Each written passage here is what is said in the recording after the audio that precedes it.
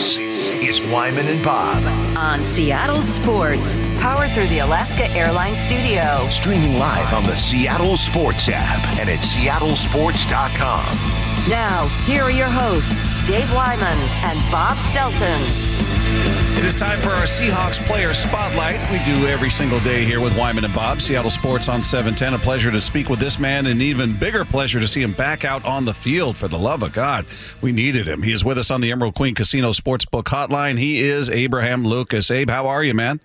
I'm good. I'm happy to be here. I would imagine you're happy to be back. How'd you handle that? How frustrating was it to be watching the game and probably looking at different plays going, man, I know I could do this. I could help here. I could help there. What was that time off the field like? The time off was cool for about 3 days just because I got to sleep more. But after that, it was more boring. Watching the games for me was obviously I'm going to support my team, but it was tough just because it was like dangling something in front of my face that I couldn't have, and I wanted to be out there, I wanted to play, and I couldn't at the time, so it was tough. Yeah, did you talk to anybody during that time about that part of it, Abe? Because you definitely get hurt in this business, and just how to handle that emotionally and psychologically. Anybody help you out with that? Everybody was pretty cool in terms of just telling me to keep my spirits up and stuff. And I wasn't I didn't get depressed or anything like that. I was just kind of chomping at the bit to get back out there, and trying to take advantage of the time off and doing what I could do to stay active, I guess. So I did a lot of treatment and was working out and all that stuff. Is this a situation, Abe, where you're just going to have to manage it through your career, or is this something you think you can get over eventually? We don't know a ton of details, but is this a management situation? Sure. I can't go super far into detail about it, but I'm gonna get it handled in the off season. So rest assured, it'll be taken care of. Yeah. Hey, so you get thrown back into the fire. You get 41 snaps at Dallas, about 60% of the plays, and then 90% this last week against San Francisco, and a couple of tough opponents there. Guys like Micah Parsons and Nick Bosa. How did you feel, and how do you feel now as far as, soreness and, really the only way to get in shape for playing football is by playing football, right? Yeah. I feel pretty good, all things considered. I don't think it's I don't think it's as bad as it was. It certainly doesn't feel as bad as it was. Obviously there's still things to clean up, as far as technique and such goes, but that's what we're working on. That's what practice is for. I'm working on it. I'm getting back into it. I'm feeling good about it. Hey, Abe, you had obviously Geno's the starter for this team, but he couldn't go in this last game, so you had Drew out there. How much does that change what you guys do? Does it change your approach at all? Or, we got to hold the blocks longer, not as long. We got to be able to do this better, not as much. Or is it just, hey, it doesn't matter who's back there. The game plan is exactly as it is. For me personally, I kind of just look at it all as kind of the same. Different quarterbacks have different tendencies, obviously, but I have to protect at the end of the day. We have to protect at the end of the day. We got to make our quarterback feel comfortable, whoever that is. And I thought Drew played very well. I don't think that there was any sort of let off or let down or anything. He came in and he was ready. He was locked in, and was happy to block for him. Hey, Abe, so you've been switching time with Jason Peters, guy's almost 42 years old, and just what were you able to sort of glean from him as far as, a guy that's been in the league a long time? Has he been, helping you out or giving you tips or anything like that? That's a wealth of experience and knowledge there. Yeah, I don't think I could put it any better. He's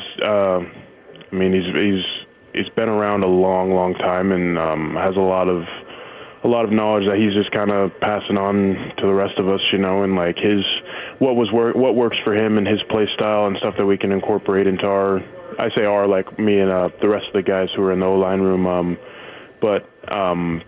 Just things that we could take into our arsenal and use them if we decide to, and having a guy like that who's been in the league for half of his life essentially up to this point, he knows the tricks of the trade, so it's good to be around. Abe, what's the vibe in the building and that locker room now? I mean, these games haven't gone the way you wanted, and you got 4 games left. It's amazing how quickly the season goes. But is there a different sense of urgency now, or what's the feeling there? The sense of urgency. I think that's always been there.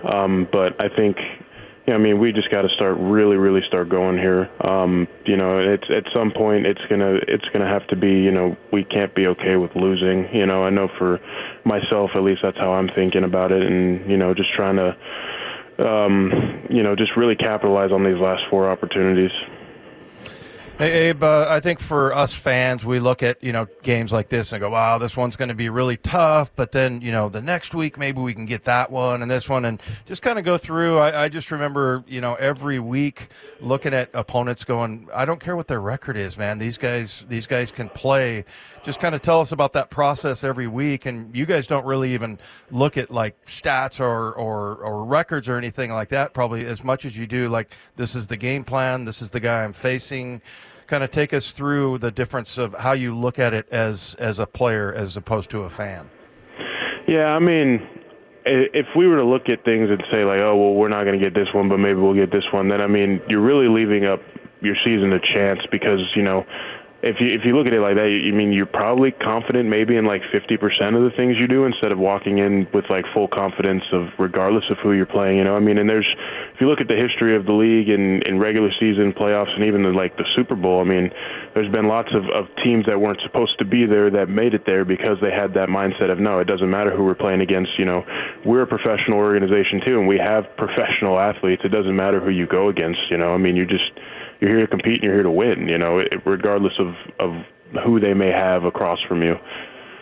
We were talking about the running backs in this last game with Charbonnet and Kem Walker back out there. And, in totality, Abe, it wasn't a huge day. I think they had 70 total yards rushing on the day. But, man, they had some impressive, just I am not going down kind of runs. Like, you're going to have to bring the house. As an O-lineman, when you see those guys, when you see Walker spinning out and just he's kind of pinballing between defenders, does that get you guys fired up, get you hyped? Oh, yeah, I love the way that both of them run. I think Ken's more of the elusive runner who's, going to try to put you on skates, but does have that toughness to use. And then Zach's just a guy who loves contact and, tries to run through people and looks for it. And so I appreciate that style of play from both of them. Hey, Abe, just kind of tell us a little bit about yourself. I know you're a man of faith. You've got an awesome intensity about you. Just kind of tell us about your approach to football and life. I don't know. I'm not like a super animated person or anything like that. I look at this as more of like a job to do. This is my profession that I'm currently in right now, and I believe it's to be taken as serious as possible. I'm not really into the whole theatrics of everything. Is it fun? Yeah, but it's very, very difficult. But, in order to do things that are difficult well, you kind of just have to dive into them head first and try to be as focused as you can. So, my whole thing is like punching the clock and showing up to work. That's just kind of my mindset about it all. Hey, before we let you get out of here, I got to ask you about Washington State and the Pac-12. What, just from the outside as a Coug alum, watching just watch this conference dissolve now, and you got 2 teams left with your alma mater and Oregon State being the other. What are your feelings when you see that? Because from our perspective, we're looking at it going, man, it feels surreal. Like there's no Pac-12, and it's an odd feeling as a guy that was in it. How do you feel about that? Yeah, it's unfortunate just because the Pac-12 has a lot of history behind it, and a lot of high caliber teams and a lot of high caliber players have come out of the Pac-12. I think where the Pac-12 really met its downfall was it had very poor leadership. If you look at a guy like Larry Scott was an idiot. So he didn't really do anything correct, and so he kind of left. It was just kind of like forgive my language, but a sandwich walking in either way, and so. What do you do with that when you're already at the tail end? Well, it's like, okay, can you really fix it? Can you really manage it?